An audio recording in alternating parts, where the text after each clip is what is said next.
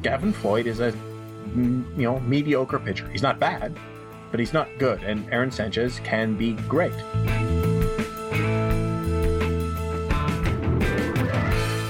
And started yelling at me and saying, "That run is going to count. That happened to me."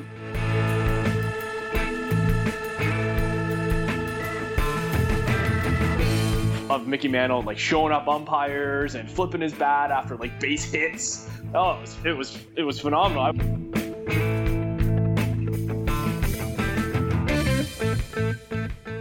And welcome to Artificial Turf Wars, episode number 4. I am your host, Greg Wisniewski. I am joined tonight by Josh Howsam. Hello, Josh. Hello. And our good friend, Chris Sherwin. Chris. Gentlemen. We are entering the final days of spring training, more or less. So we have things coming together. So we're going to talk about Roberto Osuna, some things he said this week. Gavin Sanchez versus Aaron Floyd. That's what we're going to talk about. Number one starter, Marcus Stroman. The Blue Jays apparently scaring players into retirement on a regular basis. Also being scared about a potential injury to Troy Tulowitzki. Edwin Encarnacion, whether he'll be back or not.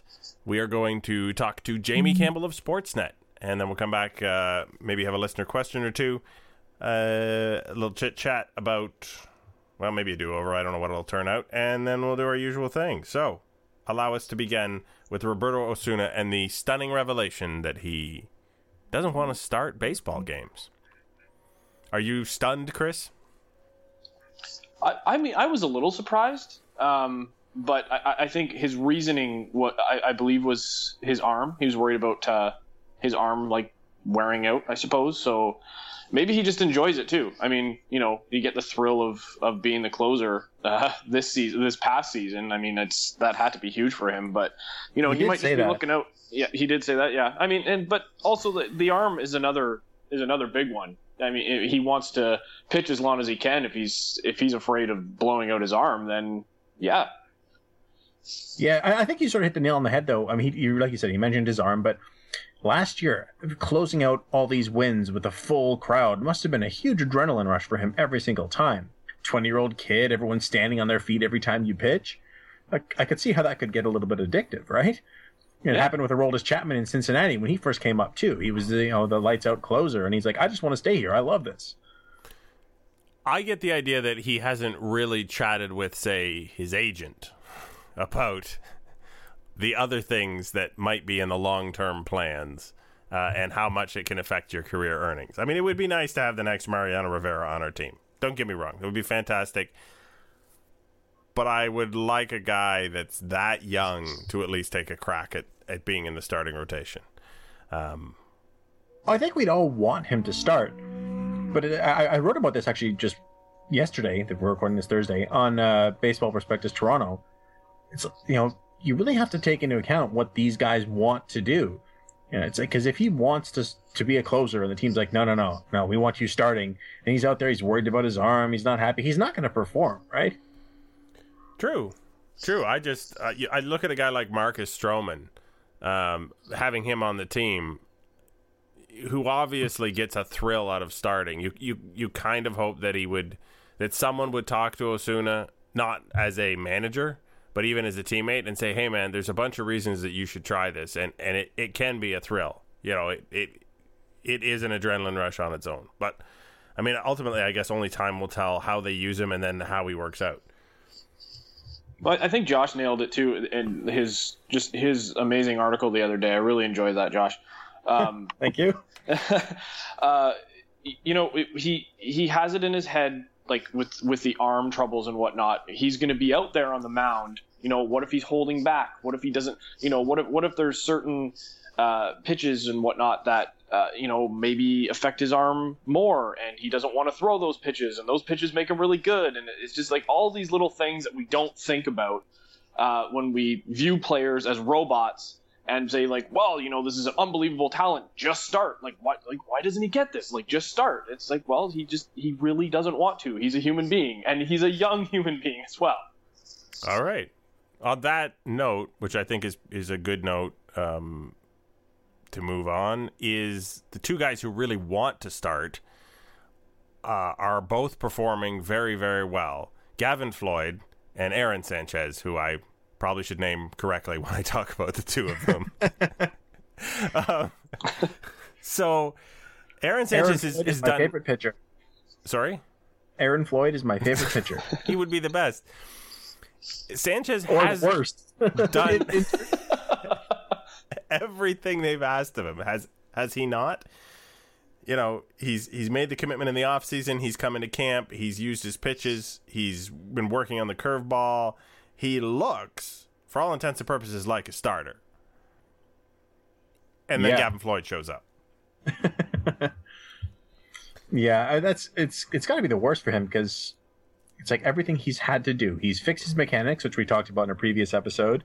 He's throwing more strikes. He's built up his body for his endurance. You know, he's honed his curveball, change up. Sorry, we're giving it to this guy who's thrown 30 innings the past 4 seasons. That's kind of I mean, it's insulting. not official yet. No. But it seems like they're leaning that way for sure. I look at it and I think, you know, just about the human being argument you guys just made. I know Sanchez has been a dominant reliever up till now, but there's two arguments going on in my head. One is, do you owe it to Sanchez because you want to treat him, you want to reward him for everything he did right until he proves that it's not actually going to work? And then the second thing is, a decent Gavin Floyd is probably going to be decent. Aaron Sanchez could be excellent, and you're holding him back from that without even letting him try. So well, that's what it is. Yeah, that's exactly how I feel as well. Is that the ceiling is there for Sanchez, whereas Floyd, it's like he could be a very good reliever, or we are just praying to the baseball gods that his arm doesn't fall off as a starter. I don't know how you can make that decision, and it seems like they're leading that way. I don't get it. And even just taking what you said further, and just sort of what Greg just said, is like, even if his arm does stay healthy, which, like you said, you're kind of praying for that, and it seems like low odds, he's not that good. You know, Gavin Floyd is a mediocre pitcher. He's not bad, but he's not good. And Aaron Sanchez can be great. And if for them not, now we're all talking like it's a done deal. It's definitely not a done deal. You know, Aaron Sanchez pitched 6 1/3 today and was dominant again. And Gibbons was like, oh, he looked real good. So, but it very well could be Aaron Sanchez gets the starter role. But if he doesn't, it just seems insane. Like, how are you not finding out what's there? Yeah, insane and unfair. Yeah. Yeah. Well, if he's in the bullpen again this season, we might as well just kiss him being a starter goodbye. Maybe. Don't for make another me full sad. year. Well, I'm just saying. Well, of course, we still haven't addressed the issue of does Sanchez go to AAA if that's the way things shake out to start the season. We haven't quite got there, though. That's been brought up in a couple of different outlets. I believe right here by Matt Gwynn on BP Toronto. So we haven't got to that point yet with the actual team itself. Okay, that's enough depressing. Who are you going to choose? There is a definite choice, and it's the shortest guy on the staff, and he's going to start the opening game of the season. And apparently, Josh, the math works out that he might start the home opener as well. Yeah, that's what they're saying, that there's a very good chance that because of the off day, he'll start game 1 and 5, which, I mean, if you're going to the pomp and circumstance of opening day against Boston, team won the division last year, is there anybody you'd rather have on the mound than Marcus Stroman? Nope. It's been a long time since I've seen a pitcher want the ball as badly as Marcus Stroman every 5 days. Like, if you told him to go every 4 days, do you think he'd figure out a way to do it? Oh, yeah. Height doesn't measure starts? That's horrible. That's like a dad joke. I think you've made it once on this podcast before. Did I? You stole it from me and I don't even remember. That's sad. How bad it was. Exactly. You repressed it. blocked it back out. Yeah, I had obviously I have no problem with that. If Stroman gets 35 starts instead of 34, I think the team's probably better off. So the team. Now, 1 second, you do have to worry about though, like if you want to have him go 34, 35, 36 starts, he still has a career high in innings of I think it's 140 or so. So you don't want him to get up in the 230 inning range and then potentially have postseason. So they'll probably have to ease him back, but at the beginning, I see definitely no harm with it. And this week, the Blue Jays just punished a bunch of two pitchers into retirement after destroying the hopes and dreams of Meister Asturis a couple weeks ago. So Soriano and Brad Penny both retired. Now, I heard a funny story about Brad Penny. Did you hear what he said to the umpire? No. So he's in a B squad game, and he's throwing and he's walking people, and he steps off the mound and he yells at the home plate ump, "Give me some strikes. I'm going to retire after this game." Really? And the umpire's the only one who was paying attention to him, and he thought he was lying. Like, he thought he was just trying to get him to help him out. So he actually retired after the game. Wah, wah. That's frustration. Oh, that's funny. There might be a lasting impact of Brad Penny's 3-week tenure as a Blue Jay, though. Did he teach somebody something? Yeah, Marco Estrada's learning a sinker from him. All right. Yeah, which when I spoke to Estrada, he told me he's like he understands that sinkers are not good for him because he's a four-seam guy. Everything spins backwards, but when he really needs a double play, bust it out. So who knows? Then maybe Brad Penny will be the greatest minor league signing for a guy who never plays a game. Did Soriano make it to camp? Nope. Okay, that's what I thought. Is that weird? Yeah. It's weird. Yeah, Rafael Soriano signs a minor league deal. I think he had a legit shot at making this bullpen if he showed up, and has visa issues and decides, nah, not worth it. I'm done. Sorry, guys. Yeah, that is weird. I don't know what other words for it, and not like, oh, well, it's visa issues and I think I'll wait and I'll go play for somebody else. No, just like I'm done. Here's my retirement speech. Okay. Yep. Thoughts on Soriano, Chris? Do you miss him? Terribly. Do you have to unstitch your custom jersey? I had it ordered. No. I don't know what to do with my Meister's Terrace jersey. What have you been doing with it for the past 3 years? Washing I'll send the it car? to Jonah Carey. He used to play for the Expos. So, Troy Tulowitzki got hit on the hand by a pitch Wednesday. And of course, anytime that happens and they leave the game, people leave. He ran halfway to first. I read. I didn't see it.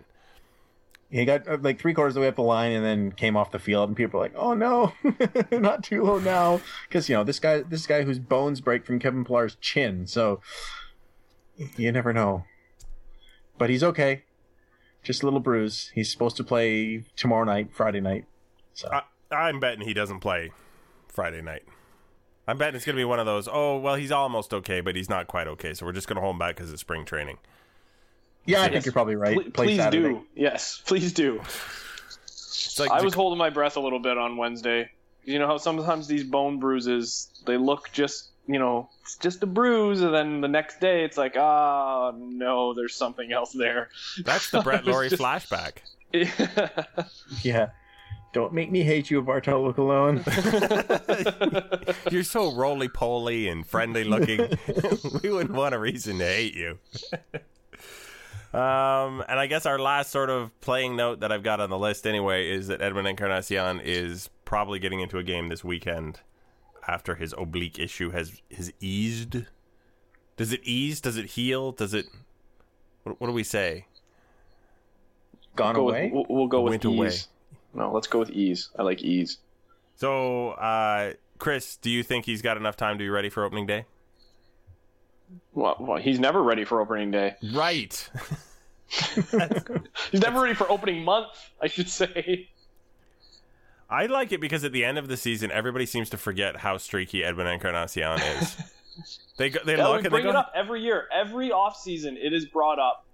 Well, just before the season, I find it's brought up. Be like, hey, remember that little problem he has? And then, yes, like, by mid-season, it's like, oh my God, he's the greatest player ever. Yeah, and at the end, you look back, it's like, wow, 41 home runs or 39 home runs, and he hardly ever struck out. And he did what? Yeah, at the end, it's like, oh, this guy's one of the best hitters in baseball. In June, the last half of July, the first 3 weeks of August, and the last week of September. It's amazing. Whatever, he rakes. I don't care. Yeah, we don't care. Edwin, don't stop being Edwin. Yeah. At least for one more year. But if he's not ready for the season, as in actually ready, as in not playing games. Okay. On last week's podcast, I mentioned that Andy Burns was a guy that might be in the mix because he's been playing so well this spring. He can play a lot of positions. And today, John Gibbons said, hey, Andy Burns probably going to get the spot. Encarnacion can't go. So there you go. Have we really had a super utility guy who we weren't afraid to put at one of those positions in the last 3 or 4 years? You could have just said, have we ever had one? And it probably would have been the same answer to the question. Okay. Maybe I lapsed and I forgot. Maybe that's why I wanted them to sign Sean Figgins years ago when he had a really high. He just retired too. How perfect would that have been if he had signed with the Jays and then retired?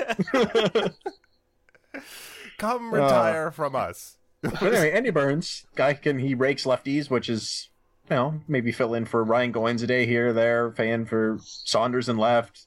Yeah, he could be a useful guy on the bench. For sure. All right. That brings you up to date, hopefully, on the week's happenings.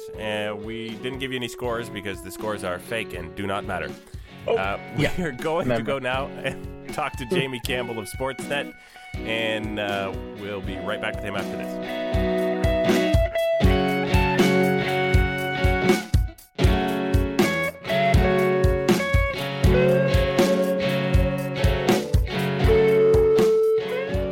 And we are joined tonight, once again, by Jamie Campbell of Sportsnet.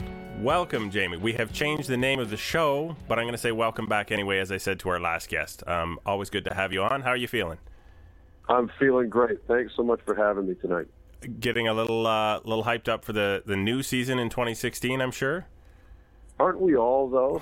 Aren't we all tired of, whatever semblance of winter we've had to endure? And depending on where people are listening, that could be a very, very serious winter in the Toronto area. It wasn't much of one, but, given the way the season ended last year, and given that this team is as good, in my mind, as when the season ended last year, I cannot wait for things to get going.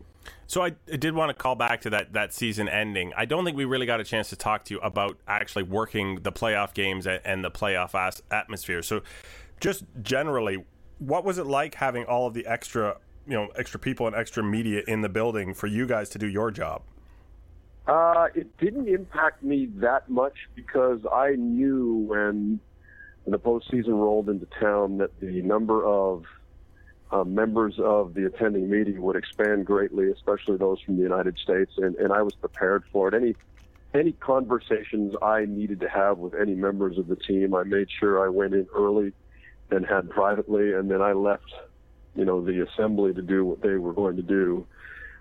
It was such a joy for me to be able to go to the ballpark every day because I invest myself so much and have since I was a kid in what this team does on the field. So it was easy, yet again, to be a fan without really displaying it too much on air, admittedly.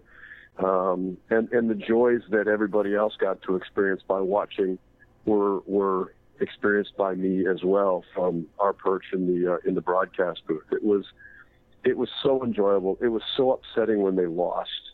It was so upsetting the way they lost in that sixth game where they could have very easily scored, quite possibly the go-ahead run as much as the tying run in Kansas City. But what a wonderful run, and so long overdue for so many people who have waited for that kind of experience. Now, as you mentioned, that experience was great. We all loved it. And There were a lot of people watching it. How has that affected the plans for this year? I mean, is there more content? Is there more demands on your time specifically? There were more demands on my time in the off season. That's for sure. I don't think much is going to change with respect to the actual broadcast when we begin on April the 3rd or April the 1st, if you're counting the games in Montreal, because I think people were generally satisfied with what they were watching all of last year, including, the first 3 months of the season when things weren't going as well as they did in the final 3 months of the year. The change I'm obviously most excited about, and believe me, this takes nothing away from Buck Martinez, who I admire greatly, but I am thrilled to know that for 30 games this year we get to listen to Dan Shulman, because, I think he is, aside from Vin Scully, unparalleled in the field of baseball play-by-play. And this might, you guys probably agree with me when I say this. There are likely many, many Blue Jay fans out there of a certain vintage, and I mean a very young vintage, who have never experienced Dan Shulman, who maybe don't watch Sunday Night Baseball, who weren't around when he was the voice of the Blue Jays on television for so many years, and they're going to be pleasantly thrilled with what they're hearing. So I'm really happy to know that he's going to be on board. All right, well, they're definitely in for a treat.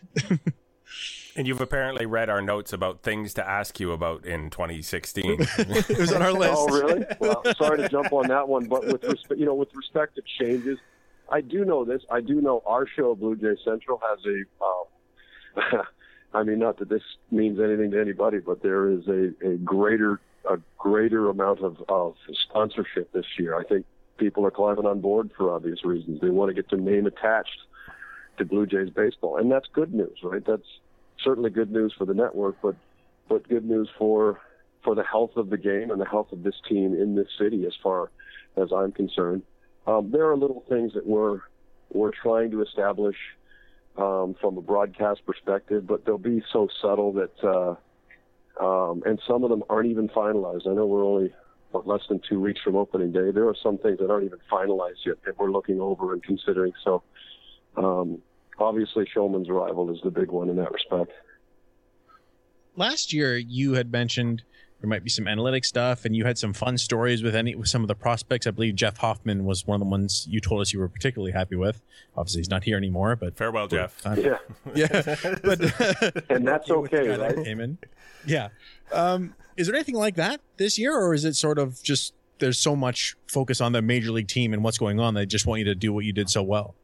Well, there are a couple of things that are in the air right now, and I have not been given confirmation that they're going to be part of the program, if you can believe that. I don't know if I want to comment on what they are just yet, simply because they're still in the works. There is I can say this: Jonah Carey reached out to me during the winter meetings in Nashville. Huh. About friend of the podcast. What's that? I said he's a friend of the podcast. Yes, he is. Yes, he is. And I would love to see him involved somehow.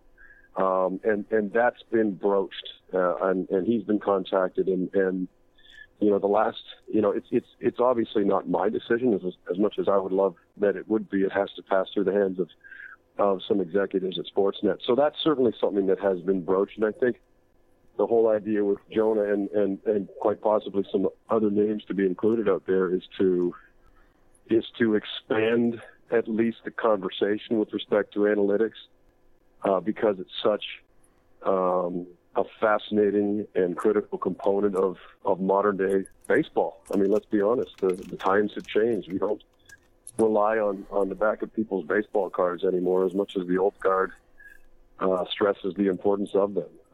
So it's important in my estimation to evolve the way the game seems to be evolving. So there are some things that are being discussed, but at this point, nothing's been rubber stamped to the point where I could say, yes, this is going to be a weekly feature.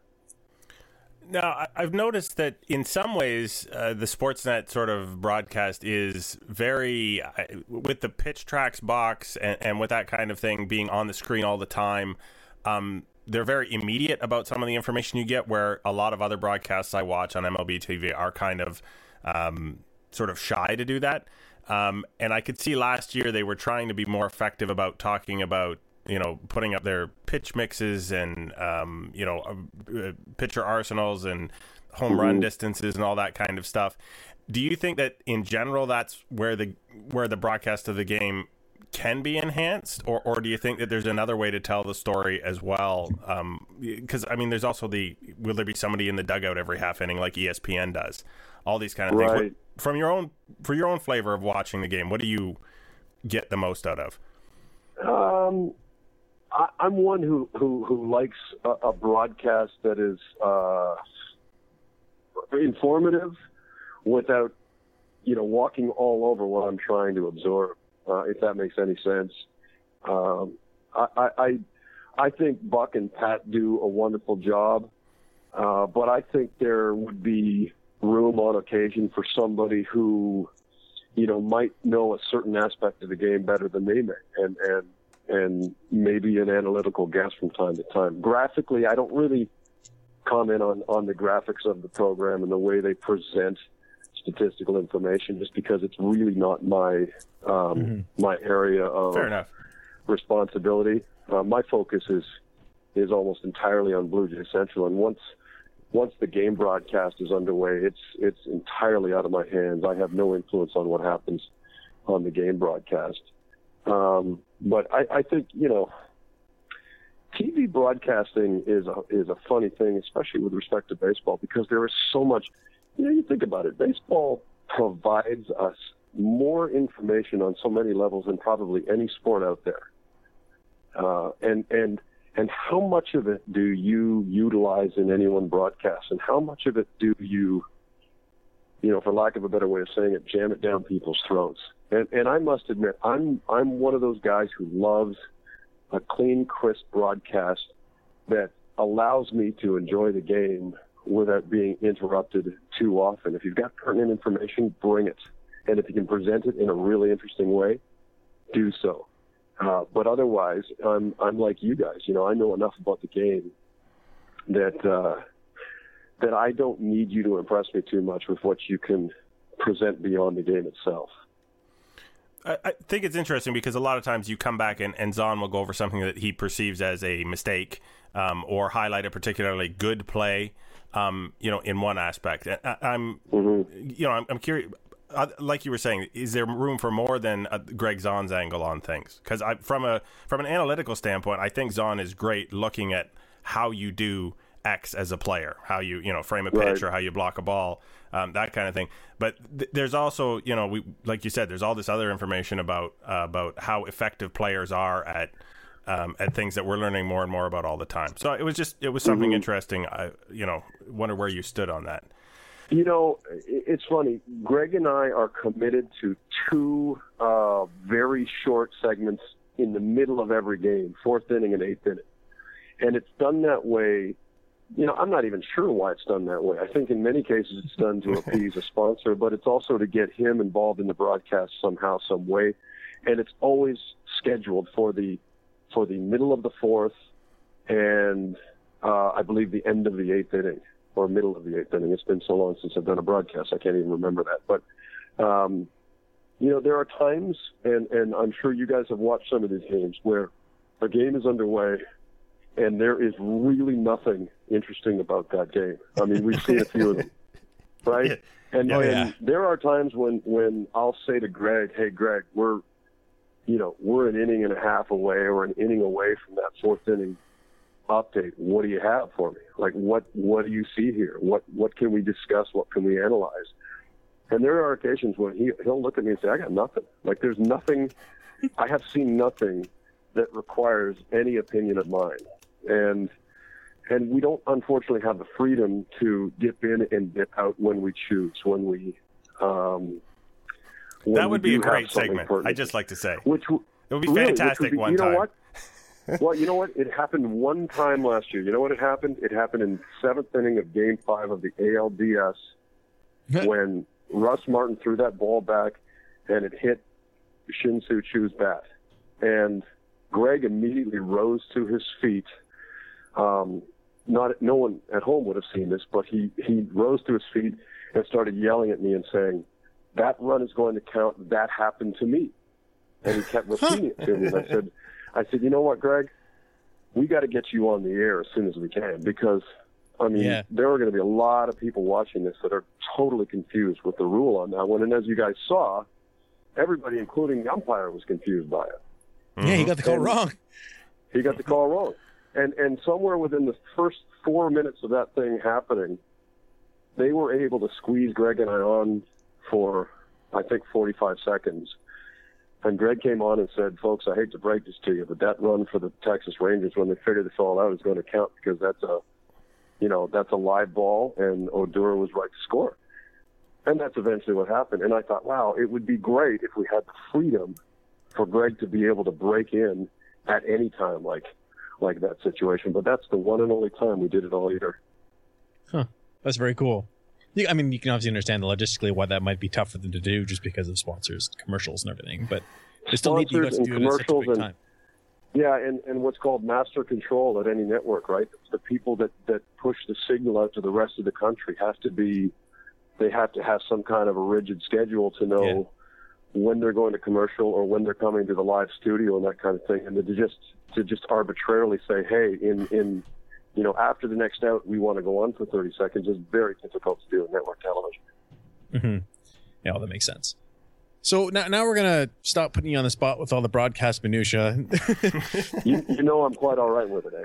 Yeah, I know. But just, we're going to talk about some of the team stuff with you for a bit, too. So, obviously, last year was awesome. This year, potential to be awesome again. Do you find it a little strange how much people are talking about what happens after this season? I mean, obviously, Bautista and Encarnacion, they're important parts, but do you think it's kind of being overdone a bit? Yes, I do. Thank you for saying that. I absolutely do. I'm getting a little irritated by it, in fact. Because of this. We care, okay? We care about the future of Jose Bautista and Edwin Encarnacion. Of course, we would love to see both players finish their careers with the organization. I'm not convinced both of them are. I would like to think one would. But, we haven't even thrown a pitch in a regular season game in a year in which the Blue Jays are quite simply one of the best teams in baseball, and we know this. And I am so sick and tired of hearing people go on and on about the fact that, Bautista should have a 5-year deal at an astronomical amount of money, and somebody better get Edwin Encarnacion on a contract before opening day or he's going to go on the market. I'm tired of hearing it. In some cases, I believe it's due to the fact that spring training is way too long, and the media, as we know it, runs out of things to talk about, although this spring they should not have because there are so many different storylines that it just gets raised all the time, and somebody wants to go and saddle up to Encarnacion and find out what he's thinking, and then suddenly it's a story again. It kind of bothers me because, I know in Encarnacion's case, he's suggested that he'd like to have something done by opening day or he's going to wait and test the free agent market. But really, do you not think if the Blue Jays reached out mid-season to his agent and said, hey, look, we want him, and here's what we're prepared to offer, and the agent looked at it and said, this is a fantastic deal, they still couldn't consummate some kind of a contract agreement mid-season? I firmly believe they could, So I don't think it's going to be a distraction. I hate that word. I think it's overused in the media. And I think both players will go about their business and frankly go out there and try and have career years to prove that they are warranted in asking for gigantic contracts. And I firmly believe that the Blue Jays are going to sit and wait and try and get in on things when the season ends. I'm not convinced either one of those players is going to get the offer they're looking for at any time during the season. So I kind of wish people would leave it alone and focus on what's really important, and that is the Blue Jays of 2016 trying to get back into the postseason. Hear, hear. So, speaking of those 2016 Jays, are there any specific on-field stories that you're, or not say stories, players, battles, jobs that you're specifically looking forward to seeing, aside from just the Jays being good? Well, I'm really interested to see how Kevin Pillar performs as a leadoff man. With this lineup, a lot of people are making a big deal about how he's not statistically right for the job, and I would say, well, with this team, does it really matter? I mean, I'd love to see the Blue Jays have a legitimate leadoff guy in their lineup, but they just don't. They just don't. Until June. I mean, yeah. It may be June. It could be longer, depending on how things go. But that's kind of an intriguing story. I'm really, really intrigued to see what Troy Tulowitzki's going to do in a full season with his new team, because I just don't think we saw the best of him for the 2 months and 2 weeks that we did see him. Simply because I know that we now know that move took him by surprise. It irritated him quite a bit. It was not something that he may have expected a move, but he wasn't expecting it the way it went down. And he's been a superstar in this game for some time, and I always used to worry about, oh boy, when the Blue Jays acquire Scott Rowland, I really hope he likes being here. And I don't give a rat's derriere about that kind of thing anymore. You're in the big leagues, man. You're making a lot of money. You're playing in one of the great cities in the world, in one of the greatest countries in the world. Suck it up and like it. And Tulowitzki seemed to. And I just think it'll be really neat to watch him every day and watch him now get comfortable with American League pitching. So admittedly, despite all this really interesting stuff happening at the back end of the rotation, I'm really interested to see what it is Troy Tulowitzki can do for an entire season for the Blue Jays. And we hope that season starts on time now that he has a bit of a bruise on his hand. It doesn't sound like it's that serious. So fingers are crossed. Let's keep our bruised-knuckled fingers crossed on that one.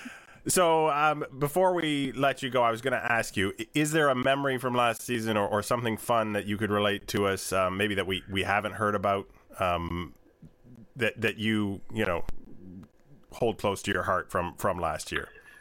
I will give you a couple of them. I will miss Mark Burley for a couple of reasons. One, I love 2-hour games. Two, his dad had a habit whenever he was in town and Mark was pitching of coming up to our set and watching the game with us, because he knew, I think, I wouldn't talk his ear off. And he just wanted a place to go where he could concentrate on the game. And I think sometimes he sat in the family section and maybe too many people bothered him, because he and Mark look exactly alike. And he used to wander up and sit with us for innings at a time and occasionally would say something. And I loved that. I loved having Papa Burley around. So I'll miss him.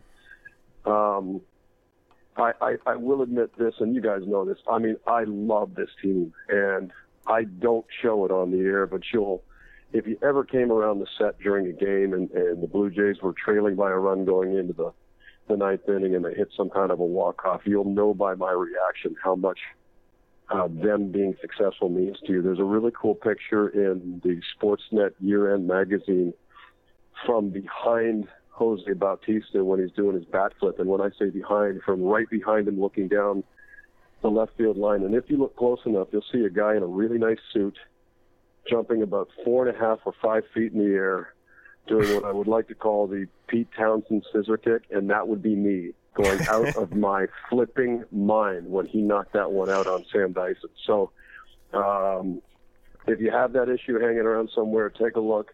You might be able to see me in the background, but it'll give you a very clear indication of how I react whenever this team does well. I would say that would be the best hidden freak out in plain sight ever, because nobody was looking your way. I'm guessing the best part is I'm guessing there are thousands of people who did exactly the same thing at exactly the same time. Oh, I was just going to say, you probably weren't even halfway as high jumping as half the people in the stands. Yeah. I was doing that. I was there, and I didn't even see where the ball landed. I just knew it was gone. I was jumping in excitement. But we are now going to find this photo just so we can see this, because this is amazing. So, Sportsnet Magazine, folks, we'll do a plug for that. And we'll do a plug for your Twitter if you would like, Jamie. Where can people find you to follow you? They can do so at SNET, SNET Campbell. Climb on board, and let's look forward to a really good season. If you're really lucky and you're one of like 100 people, Jamie might follow you back. I don't wish to be mean to friends, but sometimes I stop following friends because I only want baseball information funneled through. I don't want to hear about your kids' outings at the mall. There you go. A dedicated Twitter follow backer. We appreciate you coming on, Jamie. Of course, everyone is going to see you on Blue Jays Central and during Blue Jays games on Sportsnet this year. Thanks for dropping by, and we will hopefully talk to you again sometime during the season. Awesome. I look forward to it. Thanks for having me, guys. All right, take it easy.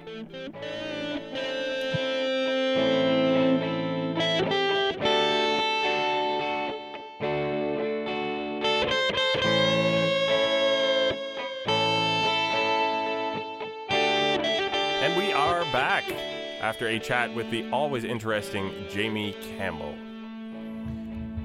So, he was great as usual. Yeah, it's too bad that he has to do this job where he's got to be the straight man in the booth and because he's such a fan, and you can really get his personality when he talks about the team. It is a lot of fun to do, absolutely. So we are going to start, I guess, with our listener questions in the back half of the show here, and question number 1 is from Ryan Chwedchuk at Ryan Chwedchuk. How bad does that Chavez trade look now? Overpaid by a lot so early in the off season. Overpaid? As in, like, they paid a lot in the trade, giving up Hendricks. No, I get it. I'm You don't think it was an overpay? That's my response, because I don't feel like it was an overpay. Yeah, I don't think it looks bad. If you want to say that any of them looked bad, you could say that the Hap one looks bad because they don't, they have all these battles for this one spot, whereas they could have used that $12 million a season somewhere else. But even then, like, Chavez is a swingman, which Hendricks was not. He could not pitch out of the rotation, and Jesse Chavez has shown the ability to go from the bullpen to the rotation fast in a season, which is exactly what you need. And they've built the bullpen during the off season. So I mean, like, that was an issue. We were concerned about the bullpen. They traded away Hendricks, and everybody freaked out, even though it was like the first week of the off season. They've gone ahead and built the bullpen now, and Chavez is like you said, he's the swingman. So no, I do not believe it was an overpay. No. Yeah, I think it was fine. Oh, this is a fun question. We've heard many unasked for opinions on the bat flip. So, which former player's opinion would you be interested in hearing? Ricky Henderson. And this is from at Jay's girl Emily. Emily pay the man. You know whose opinion I'd want to hear? Obviously, we can't do it. Mickey Mantle. Because all these guys reference Mickey Mantle as this bastion of respect, and he's the guy everyone should emulate, and he used to bat flip like crazy. I'd like him to come out and say, "Oh, you guys, stop pretending that I'm this boring player. I think it's awesome." That's what I want to hear. Yes, Tewksbury actually tweeted a whole bunch of GIFs on Twitter last week when Gossage went all crazy. Of Mickey Mantle like showing up umpires and flipping his bat after like base hits. Oh, it was phenomenal. I would love if we could just get some kind of video package of that and just like spread it everywhere. My money would be on Kirk Gibson, I guess, because of that homer that is roughly analogous to what Jose did, that game winner, not to win a series, but to really Dodgers or Tigers? 88. For the Dodgers. Dodgers. Yeah, on one leg. And he had no shortage of fist pumps going around the bases. Yeah. So, yeah, like I would like to hear from another guy who really did get caught up in the moment. I mean, that would be the one that comes to my mind. Yeah. Now, just for reference, obviously this question is coming because we had yet another old Hall of Fame player speak out. This time it was Mike Schmidt. We don't need to go into this again. Just go listen to us talk about Gossett if you want to know what we think about it. Pretty much the same response, I think, around here. We haven't really changed our opinion on them showing up and shooting their mouth off. What else we got? All right, so this is from Mark Balsam at Balsam AP Boat. I don't know. Is Shapiro just making a PR move when he says he wants EE and Bautista back long term? He's supposed to cue one of us up to answer that. See, I'm not good at this hosting thing. Chris, go for it. Well, I'm sure it's a bit of A and a little bit of B. PR, sure. But does he want them long term? Of course. Why wouldn't he? Yeah. I guess it's all about like the semantics of long term. What does that mean, right? Does he want them for 5-6 years? Probably not. 3? That's a long term deal, isn't it? Yeah. Yeah, but it kind of comes with it, I would think. I think if you bring him in for 5 years, you know they're probably going to be bad for 2, but you still want them for the first 3. I think he's. I don't think he's just trying to save face or anything else. I think he's absolutely wants to bring them back because they're, even if they weren't his players right now, they'd still be 2 of the best free agents on the market this season. Because they're really, really good. Yeah. Next we have Alex Hume at Hume92. Congratulations on the move. Referring to our website over to BP. Thanks, Alex. A few weeks late, but thank you. Yeah, well, maybe he wasn't inspired to ask a question. If Sanchez ends up in the pen, what usage will he get? Stuck behind Storen, Osuna, and Cecil, potentially, as Alex sees it. Josh, where do you see him slotting in? Well, this is kind of the other big reason why he should start, because he is behind those 3 guys. Storen and Osuna are going to be the 8-9 right-handers, regardless of whichever one gets to close the job. And Cecil's the other guy in the 8th inning, right? Or 7th inning. So what? Is Aaron Sanchez your 6th inning relief pitcher? It just doesn't make a lot of sense. So if he is in the pen, I think there's going to be trouble finding a lot of innings for him. Fair enough. Anything to add, Chris? I can't really add anything else to that. Yeah, perfect answer, Josh. Seemed to cover it all, and we skipped over one. Here we are. Yes. Who makes more starts? This is from Wheezy WT at Wheezy T. Who makes more starts in the American League East? Eduardo Rodriguez or Gavin Floyd? Chris? Rodriguez. Is Eduardo? I'm sorry. The Red Sox prospect. I think he's in the rotation. Floyd is the odds of Floyd making 30 starts. I don't think so. So it's Rodriguez. You believe in the power of Rodriguez, healthy Rodriguez over a healthy Gavin Floyd. That's not even a bet to take, is it? Really? There's no such thing as a healthy Gavin Floyd. Come on. Oh, and you thought I was hating on Sanchez when I said he didn't strike me as a quick thinking infielder. That's just not even nice. Yeah. That is all of our questions. I guess so. Is that it? Oh, no, I have to announce the fantasy contest winner. That's right. So last week we asked you to submit your interesting and or creative fantasy names for a chance to play with us and our coworkers at BP Toronto in an ESPN Fantasy Baseball League. We did get a bunch of interesting and or creative responses, and we selected 2 winners to join us. So at Blue Jay Burger, Broximo, congratulations. Your entry of Cindergarten Cop was, I believe, a unanimous selection by just about everybody. I believe that was our first selection, yes. Yeah. And then our second selection, Phil Golubovich at Philly G, brought us Smoke and a Pancake.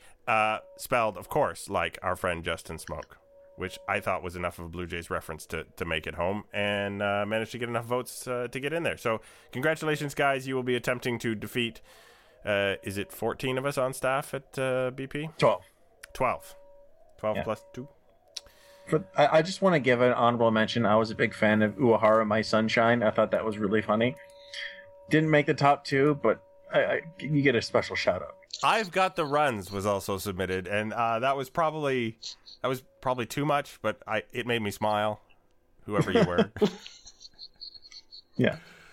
Oh my goodness. So yeah, there was one of them is watch me whip, watch me nay. You missed a glorious opportunity for watch me whip, watch Mitch nay. Come on, That was chase it up. That was a bit of a whiff. I think probably that might have been in the running had it included just that second reference. I don't even know what we're talking about anymore, to be perfectly honest. This is a strange conversation. That's 2 podcasts in a row you've had to say that. Well, yes, because last week's question, I'm still not sure what we were talking about. I was expecting someone to tweet back at the pod and go, "What happened? Where did you go in the land of whichever?" Okay, that means I think it's about time to ask for a final thought from both of you. And I always ask Chris first because I know Chris has his final thoughts usually just right there. You have a final thought this week, Chris? I hate to disappoint you guys, but I have no final thought this week. I was on a nice little streak, but one. No, 2. Did you actually have one last week? I had 2 in a row. Oh my goodness. Okay. I refuse to believe that. Maybe I blocked that out of my memory. Josh, do you have a final thought? I do. This is kind of just a goofy thing. So after today, again, this is Thursday's spring training win. The Toronto Blue Jays now, in history, are 539 wins, 539 losses, and 39 ties in spring training. This is the first time ever that they have been at 500 in spring training. That is a very strange factoid. And also, it's just like 39, 39, 39. Very random. Weird. We'll leave it at that. My final thought is that John Gibbons is awesome. But we all knew that. This week he is awesome because he was asked a question about the clause in his contract that used to roll over every year where he'd get renewed for a year if he wasn't terminated by what I believe is the end of the World Series. He got another year. Talk about that. His response to reporters who were asking about that, which is, really not anybody's business, he's the manager, was as follows. Well, you never know when that San Antonio missions job might be open again, and I want to be in a position where I can take it if I need it. It's like, yeah, the opportunity to go back and manage in the middle of nowhere for a minor league, well, near home, I guess, but for a tiny little minor league team in a minor league town is obviously way better than this thing he's got going with this Toronto team. So he's leaving his options open. I just tongue in cheek every time. So I like the way he answers those. He's the best. So that was our final thought, and this was the music I was going to play us out to this week. So I'm going to start it now. I'm coming home. Because it feels like 2012 all over again. Because this is an emotional song, and they've cut a new commercial together today for the Jays coming back. They used this before, and the team sucked. The song is cursed. The song cannot curse the team. Yeah, it's cursed. Terrible. It's a beautiful thing. Where are you on this one, Chris? I'm with Josh. I think it's ridiculous to reuse a song, and even if it was successful, I don't like that. What? What? How do you build a tradition if you don't reuse something? You don't want to build a tradition of failing. The song didn't fail. The team failed. Oh my goodness. It's so lame and tacky to me to just rehash a song from 2012. That's a crying shame because it's going to be the song that ends the podcast this week. Because you can reach me at Coolhead2010. You can reach Josh at Joshua Howsam. You can find Chris on the Twitter at CW Sherwin. We were joined this week by Jamie Campbell of Sportsnet, who, of course, you can see before the games on Blue Jays Central and in between innings with his partner Greg Zahn. Thanks for joining us this week, and we will see you in 7 days. Another night, the inevitable prolong. Boo. Boo. I'm gonna drown you right out. I'm having dreams of Ricky Romero. It's awful. To get back to the place I belong.